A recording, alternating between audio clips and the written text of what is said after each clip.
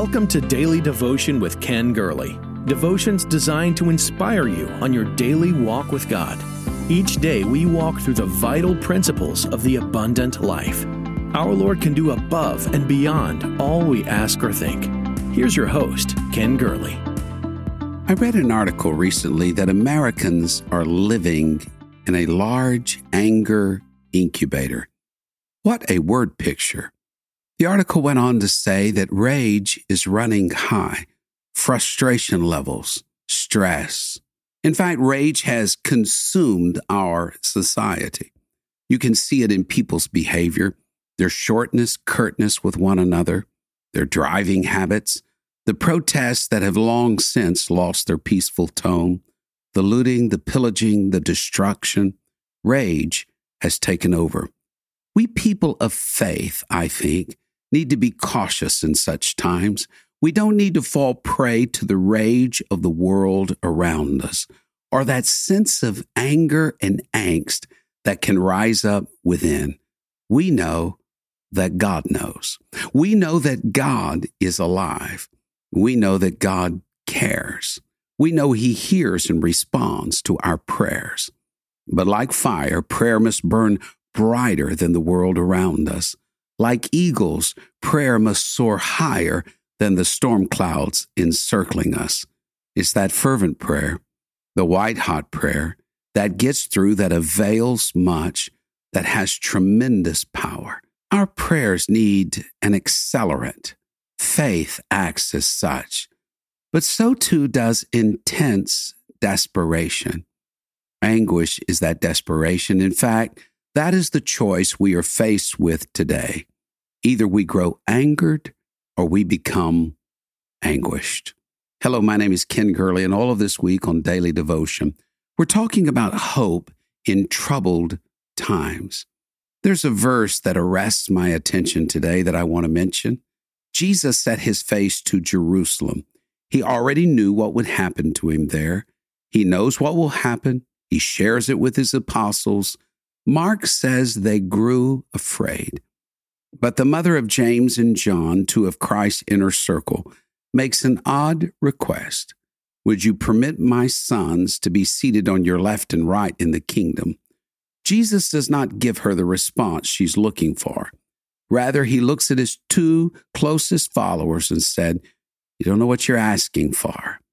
But he qualifies his apostles with this question: are you able to drink the cup that I am about to drink and be baptized with the baptism that I am baptized with? And they said to him, "We are able." Christ is questioning each and every one of us. Are you able to drink the same cup? Are you able to be baptized with the same baptism? It sounds foreign. It sounds so strange to modern Christianity today. About as strange as a pastor standing up on a Sunday to minister to people and a spirit of anguish come across that congregation. There was a day when that was not unusual. But today we have smiling pastors and laughing revivals, and we're treated to nonstop entertainment and endless cycles of how-to clinics, when the answer, painful though it may be, is before us all the time. We need a fresh baptism of anguish. If you want to know a person's character, what a person is really like, pay attention to the answers to these three questions. What makes that person laugh? What makes that person angry? What makes them weep? Those are fairly good tests of character. I received some correspondence from a person in a distant city who had said something offensive about someone, and they really needed to apologize. And when I gently nudged them and asked them, did they feel the need to apologize? Here was their response: "I'm not into apologizing. I'm into running spears through people who don't believe as I do." Some believe that's what's needed today. Angry followers of the cross. I don't think so. James said that the wrath of man does not produce the righteousness of God. I believe the Lord is not looking for angered followers, but anguished followers. Those who know how to be baptized, with anguish. What is anguish? Extreme distress, suffering, pain, the feeling of physical, emotional, or mental pain. It's like Hannah of old, who knew how to weep between the porch and the altar. The carnal Eli thought it was drunkenness, but no, she had been baptized with desperation, with anguish. It's like Moses of old, who will come down from the mountain to see a flagrant display of disobedience and sensuality from the so-called people of God. He would intercede. He would step in the gap. It's a baptism of anguish. We need people like Jesus in our day who will weep over a city and cleanse a temple. The simple difference between anger and anguish is a broken heart. At Calvary, Christ's heart was figuratively and physically broken. It's the baptism of anguish. It's easy to get angry in today's world. Anger is like a narcotic. It's an expensive luxury that few of us can afford. It's easy to get angry at someone else's problems and sins, but it's not easy to look at ourselves in the mirror of God's word and allow God to break our own hearts. Anguish is more than concern. The priest and Levite who passed the wounded man on the Jericho road may have been concerned, but it was the Good Samaritan who was moved by the hurt and the pain and stepped forward to help. Anguish brings a personal involvement into the situation. Hanani and a delegation from Jerusalem came to see Nehemiah, and they were concerned about the ruins and decay of Jerusalem. But only Nehemiah fell to his face before God and cried out. So is it any wonder then that Nehemiah was used by God to address the needs of Jerusalem? God is looking for people who are willing to share his heart, to feel as he feels, to be baptized with the same anguish that he experiences. Only those whose hearts are broken can be mightily used of God to bring his grace into a situation. Only then can a person be elevated in the midst of God. Yes, when our hearts are crushed, when we've been baptized with anguish, then we feel the heart of God. And with the heart of God comes hope for a troubled world. This is not a day to speak only of revivals and awakenings and last day outpourings. This is not a day to speak only of seeing lost loved ones saved.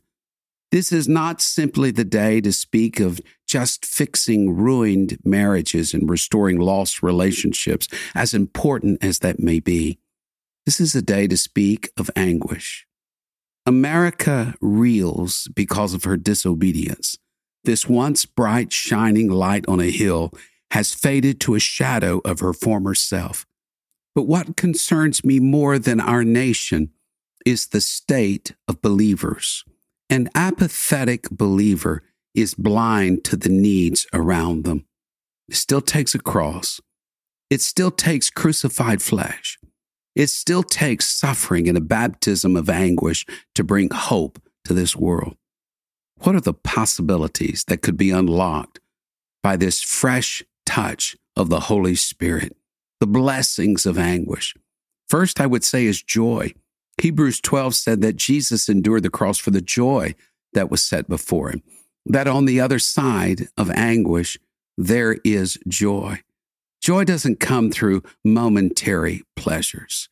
True joy comes through sowing in tears that we may reap in joy. True joy comes from giving yourself, your time, your talent, your energies, your treasures. Jesus was baptized in anguish, but the present pain will give way to future gain. This momentary affliction, Paul said, works for an eternal weight of glory. In addition to joy is purpose. When Jesus told James and John, "You will indeed be baptized with the same anguish," follow on in their lives to know their stories. James is the only one of the original 12 apostles whose martyrdom is told of in the book of Acts.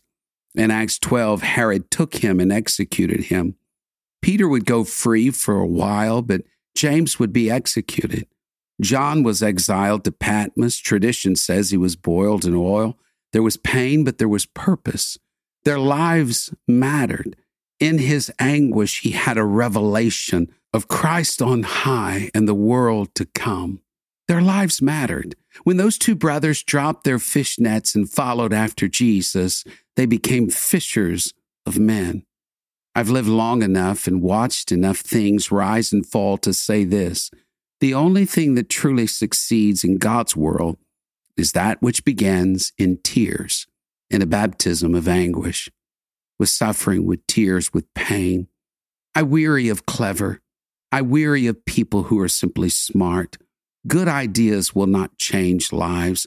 Only anguish changes lives. Joy, purpose. And what about this one? Answered prayers.